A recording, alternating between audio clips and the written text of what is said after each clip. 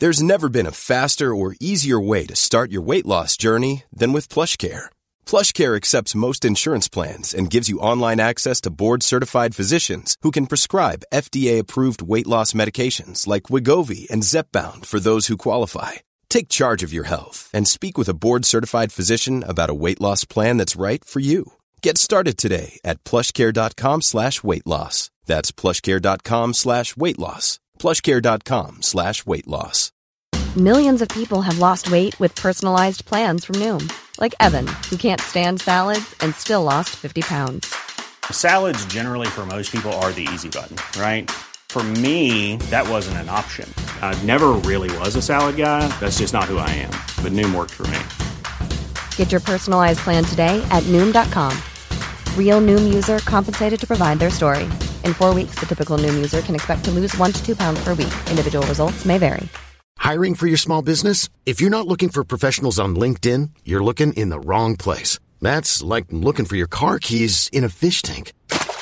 LinkedIn helps you hire professionals you can't find anywhere else, even those who aren't actively searching for a new job but might be open to the perfect role. In a given month, over 70% of LinkedIn users don't even visit other leading job sites. So start looking in the right place. With LinkedIn, you can hire professionals like a professional. Post your free job on linkedin.com/achieve today.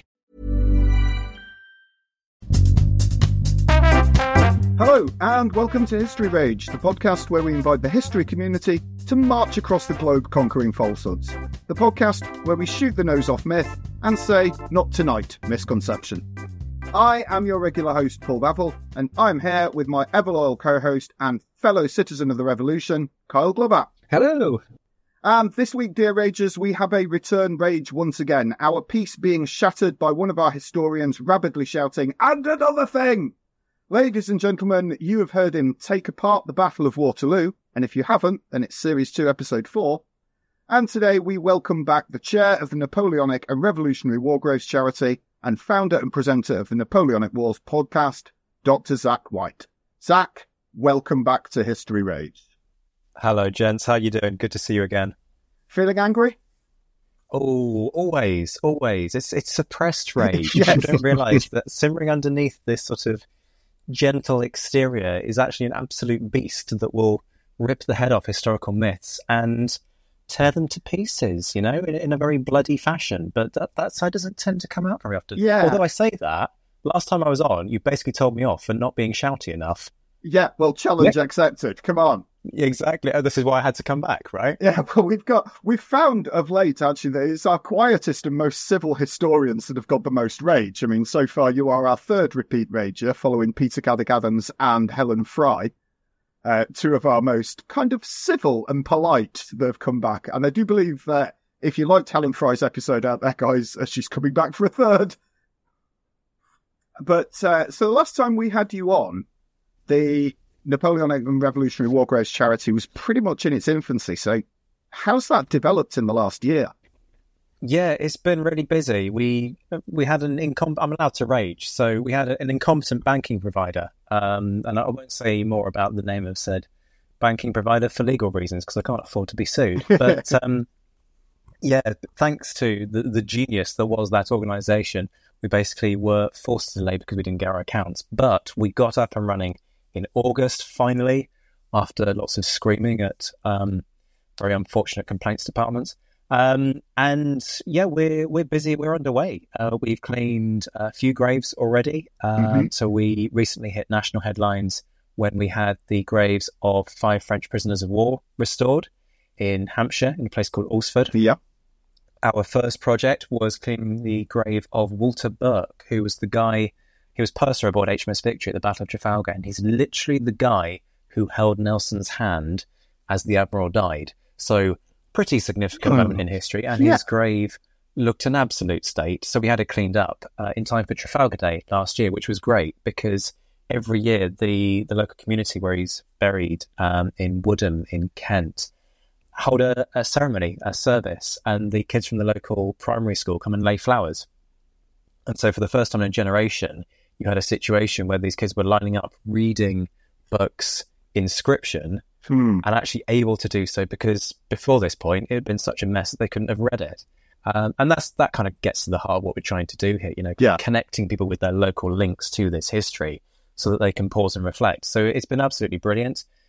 We've got another 4 that we have had cleaned that are being kept under wraps. We've got massive projects in the pipeline that I can't say any more about to monitor expectations and maintain a kind of cloak and daggers air of mystery about the whole thing. But yeah, we've got a lot going on. We're also in very kind of not frenetic, but very busy conversations with authorities out in Spain and in the Netherlands about nearly 100 individuals in all who need to get buried. So there's lots going on. Yeah. It's keeping me busy. Running a charity is basically a full-time job that you don't get paid for. So this was probably the dumbest career move I have ever made in my entire life. I don't know, though. Your place in the afterlife is assured, isn't it?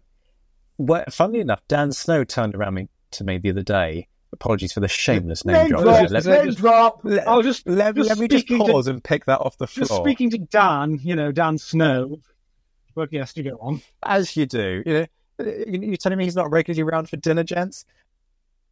But yeah, he described me as the high priest of the Napoleonic War dead. And I was kind of like, it sounds a little bit culty, but I sort of like it. Yeah. I might adopt it. Yeah. As job titles go. When you're in charge, choose your own job title. Yeah. Precisely. Yeah. There we go. It's done. Well, look at the head of the heralds, the Dragon Keeper of Arms. There is a man who chose a cool title. Too right. High priest it is. There you go. There we go. You don't need to call me your worship, though. Oh, thank you very much. Thank you very much. My pleasure. So let's take you from being exhausted and happy to being downright incandescent. So, Zack, you've been here before. You know the gig. What is pissing you off today? So last time I was on, I asked people to get over Waterloo, right? And this time I want to ask a very specific group of people to, with the best will in the world, just get a grip. There are a group of people, I don't know, I'm rude to start with, so this is going to go really well. I'm going to make myself real popular by the end of this one. There are a group of people out there who love to get awfully misty-eyed about a certain Corsican. They will shout, "Vive l'Empereur!" at the grave of a man who's been dead for 200 years. So how's that kind of long life working out? Go figure. These people idolize him, hero worship him, place him on a pedestal as a shining example of the virtues of humanity and all that can be achieved through arduous human endeavour. They will exalt his successes with almost nauseating levels of superlatives, and yet conveniently choose to either forget the bad stuff or explain it away as, oh, everyone thought or did that at the time, so it's okay, and we just need to get over it. That's like a whole other rant in itself. That's but we'll the get Jimmy there. Savile defence right there, isn't it? Isn't it just? So, Count Napoleon, I'm talking directly to you now, and no, I'm not even sorry. Look, we get it. Napoleon was a massive overachiever. He was mega talented. He was a brilliant general. He was a bloody genius at propaganda. And all of that is fine. But for the love of God, can we please stop pretending that the man didn't have his problems? Racist, misogynist, dictator, one of the grossest narcissists ever to walk the bloody earth. He was not a Democrat. He was not benevolent. He was not a man of peace. He was not bullied into war by evil allied powers. He wasn't selflessly working to better France for the good of common man. Napoleon looked out for one thing, and that's Napoleon. And in fairness, he was pretty good at it. But we've kind of moved on now from going on about how great authoritarian leaders are, and it would be nice to have a conversation that's just slightly better reflection of the more complex kind of human reality. So, in short, Napoleon, not cuddly. He was impressive, but he was also a bit of a git. Right. We'll have that printed on the next round of merch. Yeah, you might get a bonus mug for that, Okay, right. So I will just take a deep breath back there. Yeah, I must say, last time I was on, you guys did not look scared. This time you're looking genuinely shell-shocked. Okay, you didn't see our facial expressions when Jenny Grog kicked off about the polls. That was... So, So the popular history gives us the idea of this great general then, and the master strategist and the great military winner. So from a military perspective, at least, because we'll get on to the politics of it later, but from a military perspective, at least, what isn't he telling us? It's Napoleon. It's like everything he doesn't want you to know is what just gets quietly swept under the carpet. We're talking about a guy who was spectacular at propaganda. I'm not kidding when I say this guy was a genius with the thing. And I respect him for that, because my God, was he clever with it. This is a guy who knew how to get under people's skin. And that's what you've got to remember. He could get them fired up. He could work a room better than anyone in 19th century Europe. And that's kind of where the problems start, because you have this situation where he's able to create his own legend in a lot of respects. Yeah. And so where he's able to fire these people up, he can play on those kind of tropes all the way through his career. You've got to say, as a commander, getting people fired up is fantastic. But there is also a counter-argument to that, which is, what are you getting them fired up for? And at what point are you more focused on your aims rather than what's good for your soldiers under your command, who you should have just a tiny modicum, a little bit of an indication that you just give a shit about them? Yeah, kind of handy occasionally, I suppose. I mean, your soldiers are generally better off not dead, yes. Right? That's the baseline. At least not dead yet. Not dead yet. And Napoleon, God, was he good at battles, but there are points where he just exposes the fact that he's a bit of a twat about the losses. So there's a point when he turns around and he looks out over a field of dead from a battle, and he says, and I'm quoting here, "One night in Paris will replace them all." Those are not the words of a man who gives a toss about the number of people who've just died on his direct orders. So, we need to, these are the kinds of things that we need to start factoring in. Yes. Side rage incoming here. The core system. He did not invent the core system. Can we please update the website that says that? Because if you put it into Google, it comes up every frigging time. He didn't invent it. A guy called Maurice de Saxe is turning in his grave about the fact that everybody says that Napoleon invented the core system. Maurice de Saxe comes up with it in the 7 Years' War. Napoleon's not even in nappies at this point in time. Napoleon's dad and his mum haven't even thought about the idea of having a little Napoleon at the point at which Maurice de Saxe comes up with the core system. Can I just quickly ask? Yeah, go for it. Because I'm not a 19th century gentleman. What's the core system? Okay, so the core system is a different way of organising the army that comes in, and Napoleon, in fairness, takes the concept and he makes it fly during this period. The core system is basically, within your army, you have a series of semi-independent forces that, if they become embroiled in an engagement, can hold their own until the reserves arrive. So the British Army doesn't do this, really, until sort of the Waterloo campaign, partly because the British Army isn't big enough to really pull together a cohesive corps anyway. But the idea is that you have divisions of infantry, cavalry and artillery all together as a single corps, and so they will march as a cohesive whole when you are out on deployment.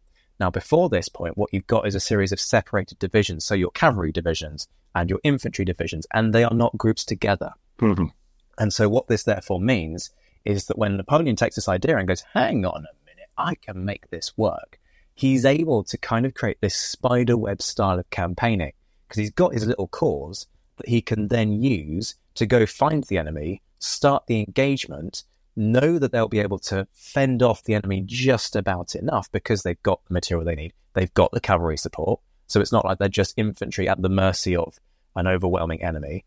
They've got the artillery support. And then as soon as that kind of thread is snagged by this first engagement with the enemy, then the communications go out. Look, I've found them. I'm engaging them. And then all of the reinforcements can come charging over the hill, literally. Yeah. And this whole army can then just descend, encircle, and envelop a force. And that's why he has these incredible kind of flying by the seat of his pants victories. I'm not a fan of Napoleon. You might have picked on that. I'm getting that vibe. Yeah, but what I will say is that those who just claim he was lucky, total bollocks. Napoleon was not lucky. Well, no, that's not quite fair. He was kind of lucky, but he forged his own luck. There's luck in every single element of warfare. The kind of the freak chances are always going to play a factor. But you can take the argument against Napoleon too far the other way. He's not just lucky. He doesn't blunder his way to victory, as some people have suggested. He's good at this kind of thing. But that doesn't mean that he's the guy who comes up with the core system, and we need to just kind of full stop and get that bit right. Okay. He's got some spectacular successes in there, don't get me wrong. Austerlitz is probably the single most impressive battle of the entire age.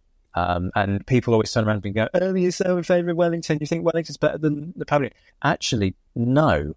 I would say that Napoleon is the better general most of the time. Not at Waterloo. Waterloo's an aberration. Waterloo, if you're trying to compare Napoleon versus Wellington based solely on Waterloo, you need to pick up a book and read more about the respective battles of these commanders, because that's not a fair indication of Napoleon at his best. Austerlitz, Napoleon at his best, throws this incredible dummy and utterly annihilates. It's known as the Battle of the Three Emperors. He utterly annihilates the opposition. It's staggering. And that's great. You know, if Napoleon stops at somewhere around like 1805, 1806, 1807, where he's fighting battles like Austerlitz, Friedland, you've also got Jena and Auerstadt, that's fantastic. And you kind of go, my God, this guy was good. But there are one or two cock-ups along the way. You might have heard of a little thing called the invasion of Russia, which famously doesn't go particularly well. Ever. You know, 500,000 men go in. You've then maybe got another 100 to 150,000 in reinforcements, and 10% get out.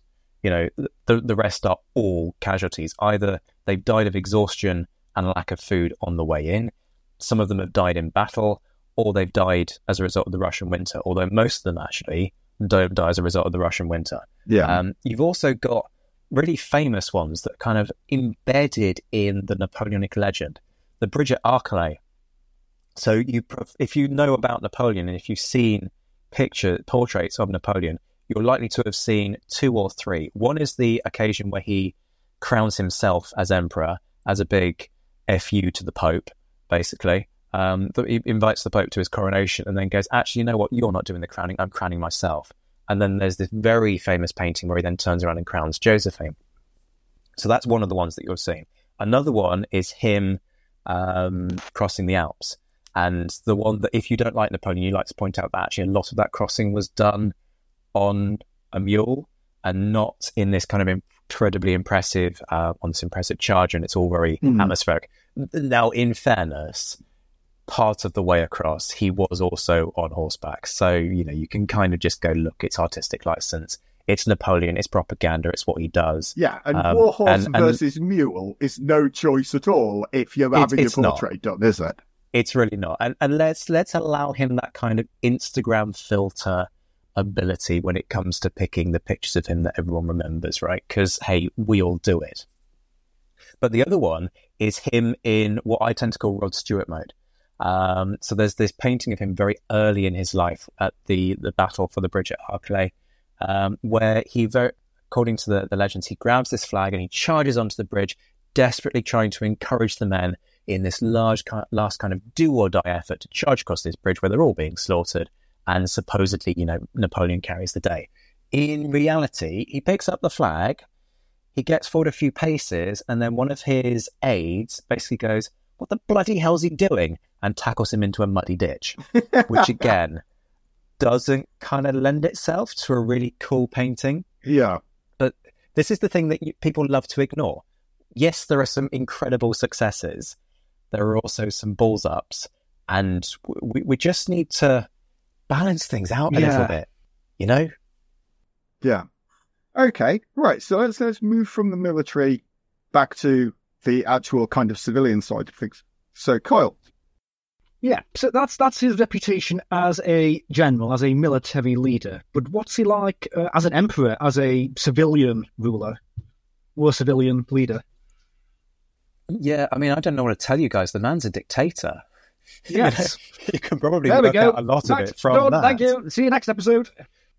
Yeah, thanks for listening. I mean, look, the guy comes to power in a coup. Mm-hmm. That tells you a lot about his nature. Now, important caveat, because I am trying to be fair as I go around and tear this guy a new one. There's a team of them. He's meant to be the figurehead, but we're talking about cock-ups. He cocks up the attempt to kind of make this big speech about how they're all useless and everything needs to change and he's going to be the new face of things going forwards. And he almost gets mugged.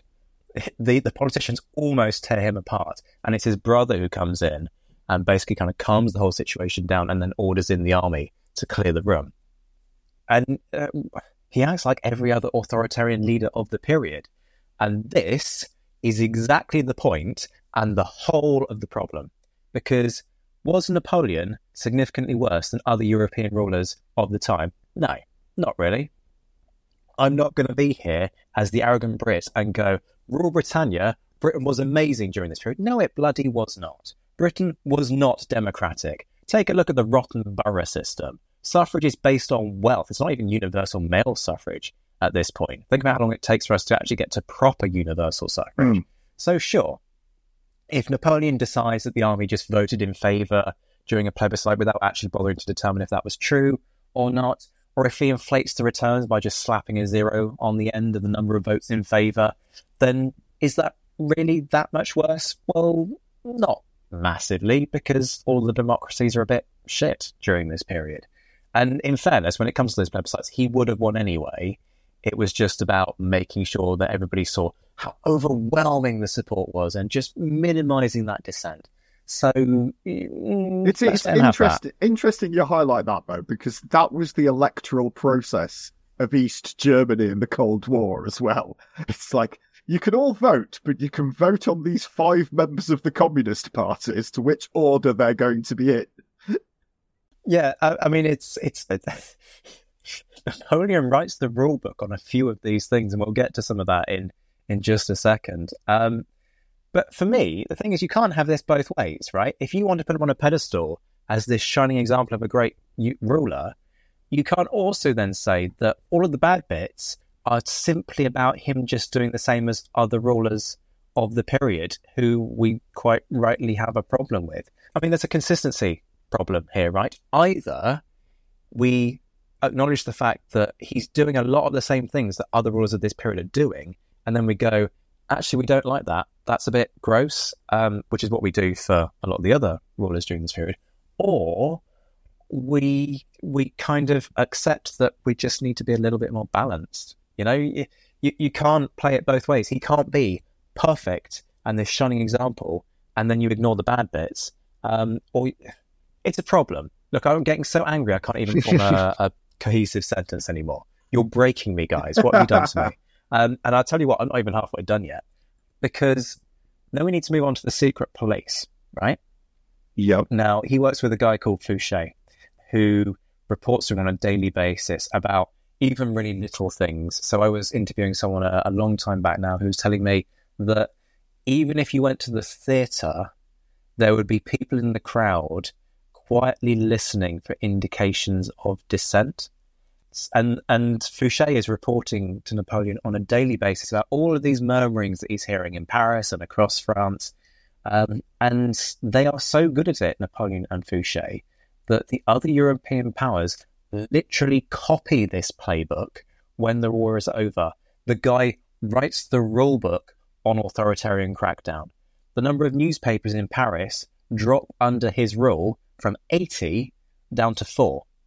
You know, this guy is a narcissist of horrific proportions. Some analysis was done of direct quotes that he made that are taken directly from the memoirs of people who were in the room with him at the time. And you have to be really careful if you're going to try and delve into somebody's mindset historically, because obviously if you're not in the room with them, it's very, very hard to get anywhere near close to an accurate diagnosis. Yeah. But when you extract all of these quotes and then you put them through a series of diagnostic criteria that psychologists use on a daily basis, and this was done by a team of army psychologists who said, look, we have to be very careful with this. But when you extract these quotes and when you put it all together, actually, he has something called, he demonstrates tendencies towards something called narcissistic personality disorder, which isn't just you're a bit of a narcissist. It's embedded in your being. You kind of cut you and you almost bleed narcissism. The guy just lacked empathy on a horrific scale. And then we get to the whole child of the revolution argument. Napoleon's a political chameleon, right? He shifts the way in which he operates over the course of his life. He's not entirely left-wing. He's not entirely right-wing. I was having this argument with Marcus Cribb the other day, who came on and raged at you guys about Napoleon not being in defence, Wellington not being a defensive general. Yes. And I was making the point that, no, you can't just dismiss Napoleon entirely as, he's a right-wing dictator. And it's not as simple as that. It's just not. He's arrested earlier in his life for association with the Jacobins, who are part of the political left. And obviously he goes on to set up a military dictatorship that's traditionally right-wing. He also sets up this very authoritarian regime. But we have kind of an authoritarianism in Napoleon that's sort of a mix of what today we'd identify as liberal and conservative views. But obviously those ideas don't emerge until the 19th century, so they're of a very different brand. When he crowns himself emperor, it's a kick in the teeth to the child of the revolution argument. He goes and ends the revolution. One of the first things he says is, the revolution is over. So this idea that he's a child of a revolution that he then ends doesn't entirely hold together. All of that said, Napoleon is not Hitler. Anybody who's trying to say that, Napoleon's just the 19th century Hitler, I'm sorry, but that's historical illiteracy. The two don't equate. Napoleon, for all that I don't like him, he's not one of the shits of history like Hitler. Okay. Are you sure? Sounds a bit shit of history. No, I'm not a fan. But we can do this bit off the record. Are you completely certain? Yeah. Napoleon doesn't do the Holocaust, right? So we'll count that in his favour. Yeah. I just love how you had to pause for like a good 5 seconds there. I think, is actually Napoleon one of the shits of history? No, he's not. Yeah. Genuinely, he's not. Yeah. Okay. Many of us have those stubborn pounds that seem impossible to lose, no matter how good we eat or how hard we work out. My solution is PlushCare. PlushCare is a leading telehealth provider with doctors who are there for you day and night to partner with you in your weight loss journey. They can prescribe FDA-approved weight loss medications like Wegovy and Zepbound for those who qualify. Plus, they accept most insurance plans. To get started, visit plushcare.com/weightloss. That's plushcare.com/weightloss. I'm Sandra, and I'm just the professional your small business was looking for. But you didn't hire me because you didn't use LinkedIn Jobs. LinkedIn has professionals you can't find anywhere else, including those who aren't actively looking for a new job, but might be open to the perfect role, like me.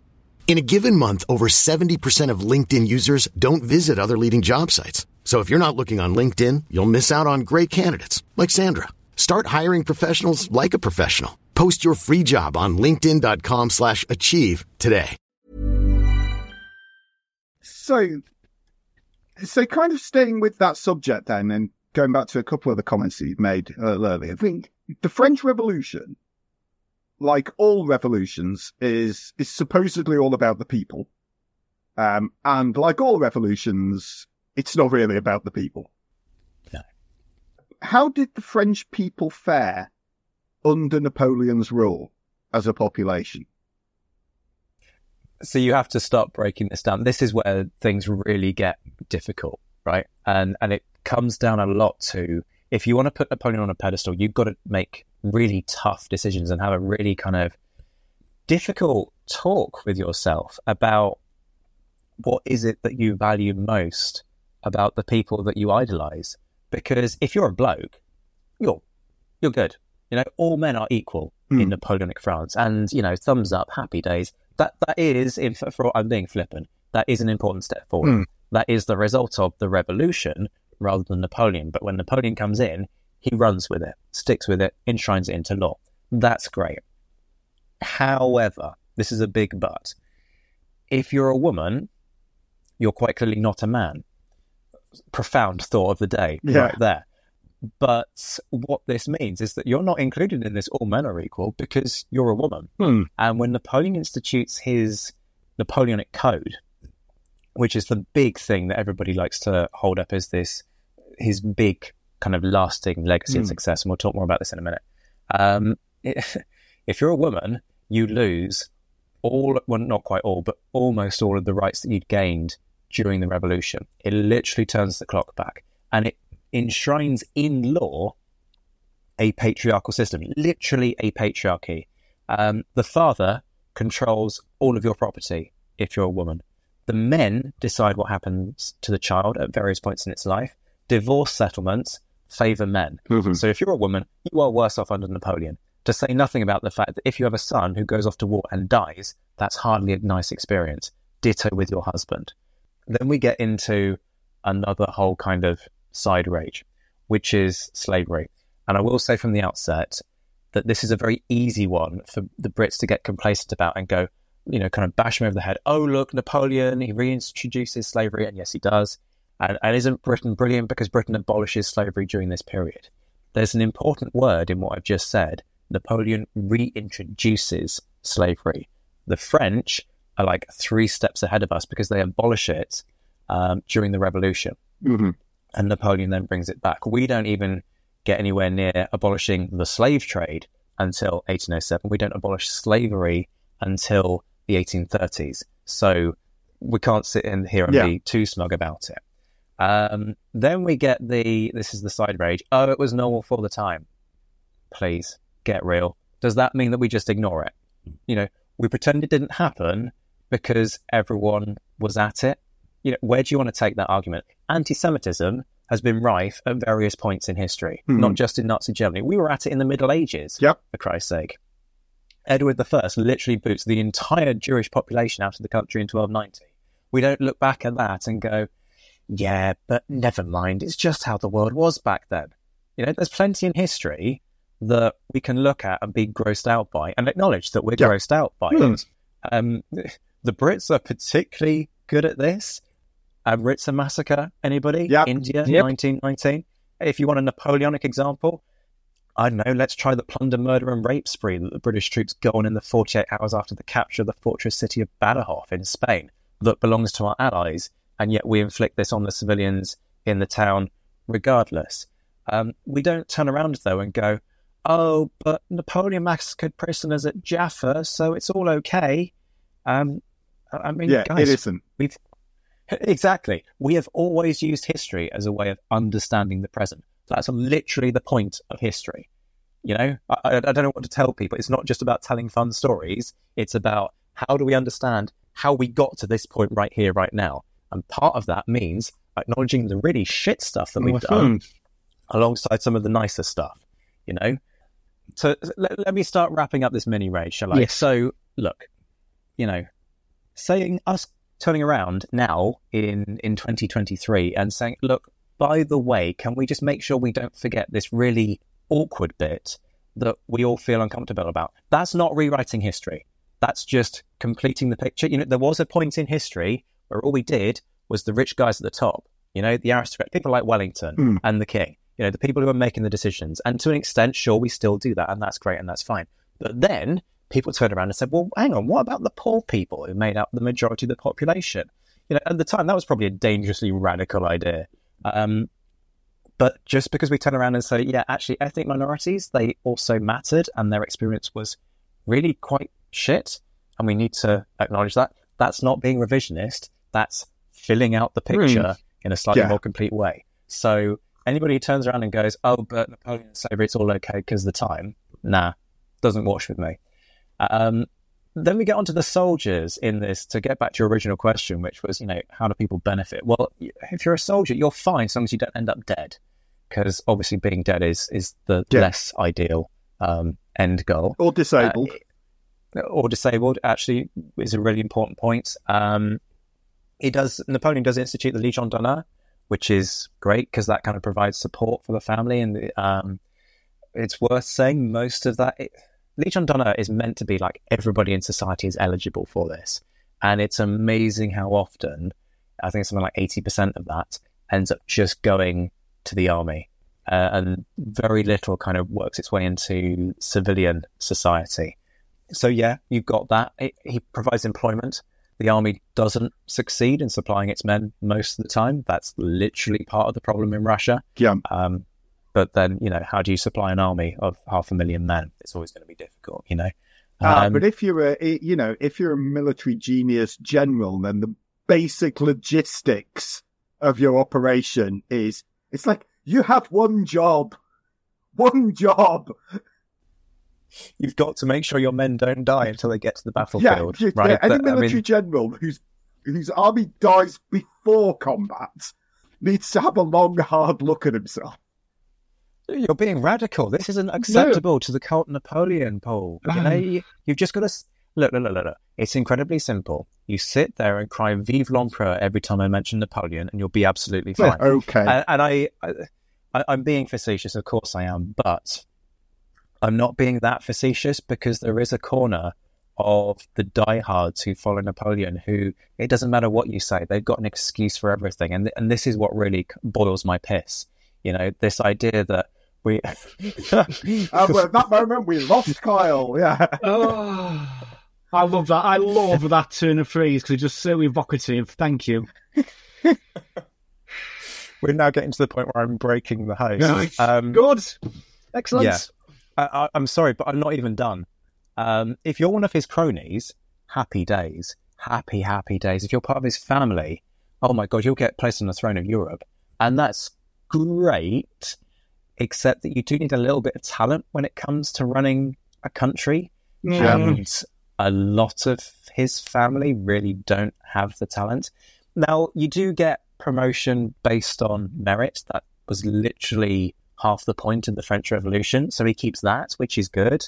But yeah, there's a lot of cronyism that goes on in Napoleonic France. If you marry into his family, you usually end up with like titles and land and all the rest of it, maybe a kingdom to rule. And that's fantastic. There is another side rage incoming here. So there's a guy called Bernadotte. Bernadotte is one of Napoleon's marshals, and he ends up becoming king of Sweden for various reasons that we don't have the time to go into this afternoon.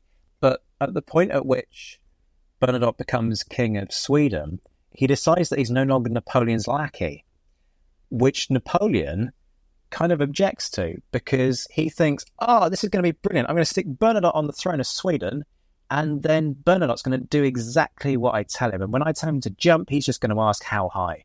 And Bernadotte's like, fuck that. Yeah. Bernadotte has seen what happens to unpopular kings. He, just like Napoleon, actually, he's seen what happens during the revolution. And he knows that if he doesn't play this carefully, he's going to lose his own head. He's not up for that. So if you want the single greatest success story of the Napoleonic era, it's Bernadotte, because he ends up on the throne of Sweden and he stays on the throne of Sweden. And the descendants of Bernadotte are still on the throne of Sweden to this day. So who wins the Napoleonic Game of Thrones? It's Bernadotte. Yeah. But because he turns around to Napoleon and tells him to get stuffed and actually eventually declares war on Napoleonic France, everybody goes, Bernadotte, he's a traitor. He's disgusting. He's the lowest of the low. No, he's just doing the sensible thing and the honourable thing, actually, of ruling Sweden in the interests of Sweden. If Napoleon did the same thing, we'd be going, Napoleon, brilliant. Yes. Quite right too. But this is the irony. Bernadotte does a Napoleon, and the Napoleon fans can't handle it. he out Napoleon's Napoleon, and Napoleon fans do not like the new Napoleon being Napoleonized. That makes sense in my brain, but so we've discussed Napoleon basically disenfranchising quite a big chunk of the French population, in putting cronies and relatives in high positions, giving very little regard for his own soldiers' lives.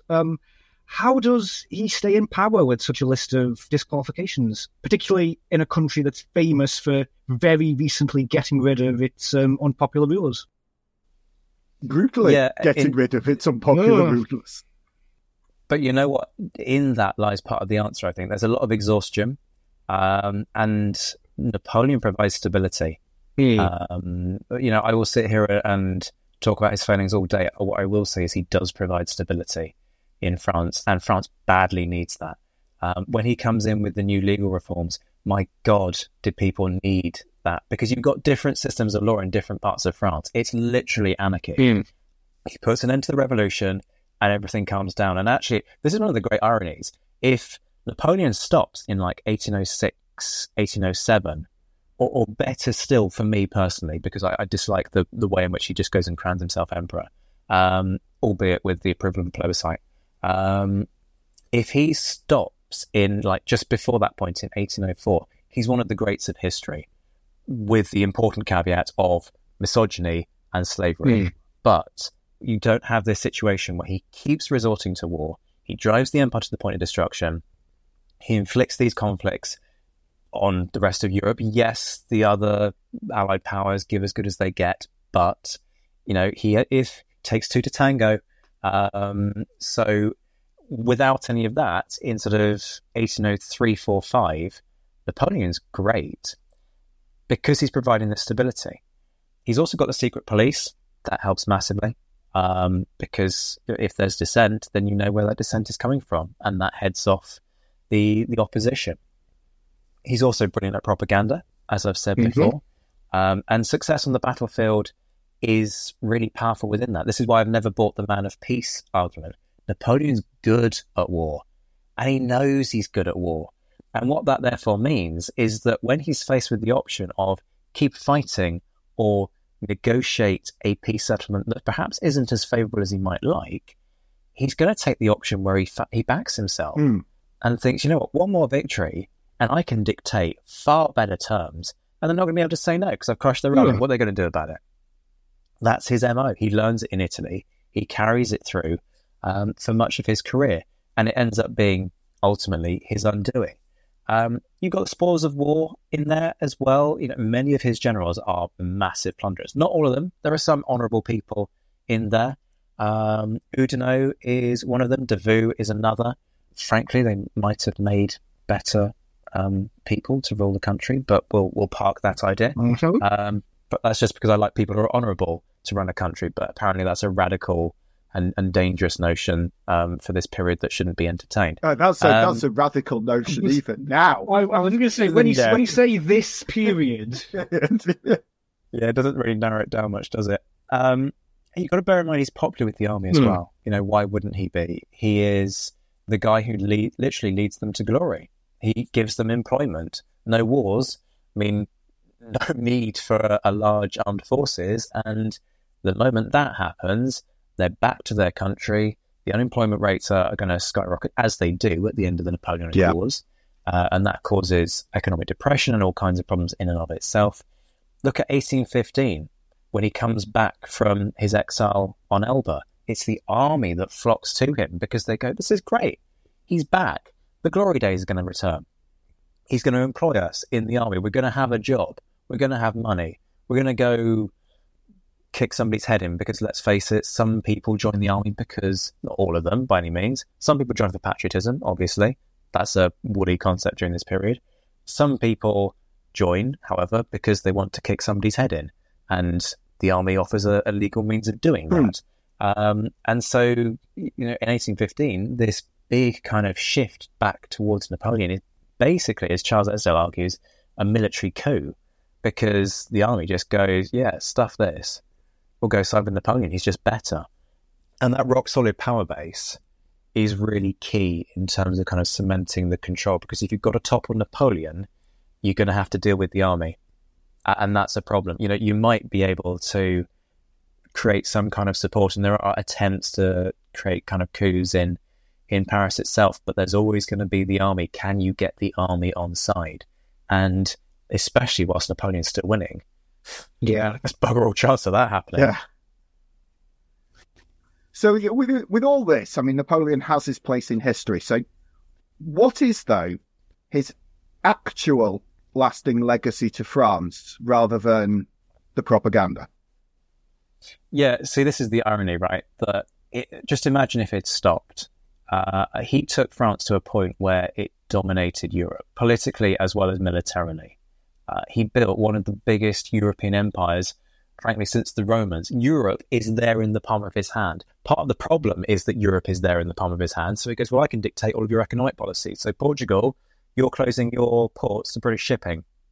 Don't care if you don't like it as an independent nation and don't want your economic policy dictated by me. I'm telling you what to do. If you don't like it, I'll invade you. And that's exactly what happens. So, imagine if he stops short.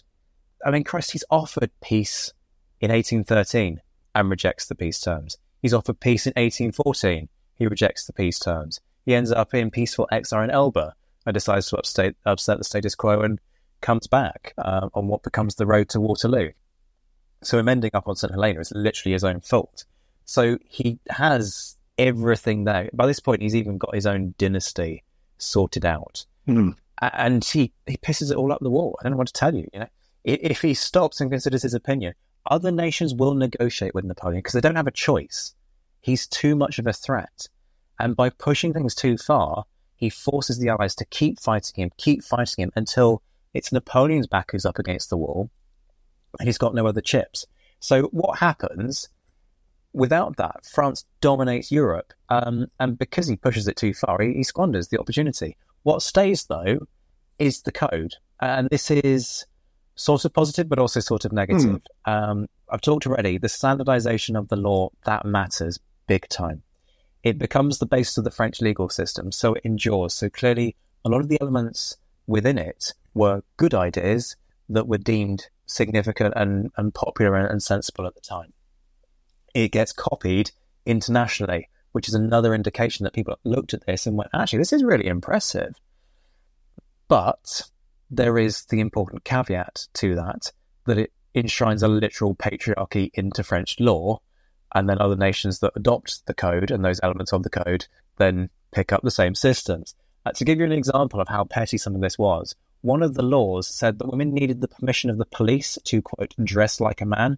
Now we're talking here about wearing trousers, that, really subversive concept. Yeah, dangerous stuff that even the suffragettes didn't go that far. Give me a vote, don't give me trousers. Yeah. I'm pretty sure that was one of the banners. Deeds, not pants. Exactly. That law was only repealed in 2013. Obviously, it had been ignored for years. Women in Paris weren't like wearing skirts and all the rest of it because they were scared about some old Napoleonic arcane principle. But this is the point, you can't have it both ways. And some will say, oh, but he didn't write that much of the code. It's just got his name on it. Well, the fact that it's got his name on it is literally his doing, actually. Yeah. There had been work on this for a while. And this is an important thing to say. But he was proud of it. He called it his code. I'm going to quote him directly here. My real glory is not the 40 battles I won, for Waterloo's defeat will destroy the memory of as many victories. What nothing will destroy, what will live forever, is my civil code. He's literally owning it. And if he's going to own the damn thing, that therefore means you need to go, yeah, he owned it. He was proud of that. And as a man of the time, he was quite happy with the misogyny that was embedded in that. And we can look at that at 2023 and go, well, today I don't particularly like that. And that's okay, people. It's okay to go, this was good, this was shit. That's what it comes down to. But, if you're going to say the code is good, you do need to decide where you stand on, like, the misogyny and the race relations aspects, because basically half the population of France was literally worse off because of it. What more can I say? Am I right in understanding as well with the Napoleonic law is that, as a legal concept, it differs a great deal from the law that we would live under in the common law of England and Wales, which is, I'm not a lawyer. I mean, my job is legal, but I'm not a lawyer. But as I understand it, our legal system has to specify things you're not allowed to do. That legal system specifies the things you are allowed to do. And if it's not in that legal system, then technically you're not allowed to do it, are you? Yeah, so our legal system is really kind of complex because we never went down the sort of constitution line. And the code sort of, when other nations pick up the code, they're kind of looking at building that into a constitution. That's kind of where they're going with this whole thing. So we never did that. We had our revolution much earlier, and so we never sat down. There is no British constitution. And frankly, I'm quite pleased about the fact that we don't have a British constitution. Can you imagine if we tried to draw up a constitution today? We struggled to leave the EU. Imagine now trying to write like a whole set of constitutions and all the rest of it. I'm not sure it would work well. So I'm not the world's greatest expert on Napoleon's Code. There are people who have looked really kind of carefully at how this gets picked up and transplanted across Europe. But yeah, there's a lot of, I mean, it tells people what they can and can't do. That's fine, and some of it's, fine and sensible. The education reforms are less so. Women are basically told, go and study the things that make you genteel. So, and again, this kind of forces women into this sort of private sphere that then dominates France and, in fairness, a lot of Europe for the next century. These divisions. Women need to stay at home and do the whole kind of looking after the family thing. And the expectation of the man is that the man will go into the public sphere and do manly things like politics or running a business or whatever it might be. Oh. Okay. Yeah. So that was Napoleon's legacy in France. What does he leave behind for the rest of the world? Moments like this, right? The guy dominated European affairs for 15 years. People are going to be talking about him well after we are dead, buried, and forgotten. I'm very sorry to say that, gents, but that's no slur against you. You're lovely people, but people are going to be talking about Napoleon for a heck of a lot longer than they're going to be talking about us. I mean, look, he forged how we remember him. That's part of the frustration that I have, that people, if you want to rate Napoleon, fine, you go rate Napoleon. That's your decision. That's your right. That's your privilege. I'm not here to tell you that you're not allowed to like Napoleon. Of course you're allowed to like Napoleon. You're allowed to like whoever the hell you like. But because he has forged his own kind of memory, this is the exception to that rule that history is written by the winners. Because he lives on post-rule, he has the time in exile to start kind of playing the world's smallest violin, effectively, and going, oh, but it's this person's fault that this went wrong. And that's where the myths come from. He starts kind of talking to those very loyal people who follow him into exile. They write down their memoirs, and off it goes.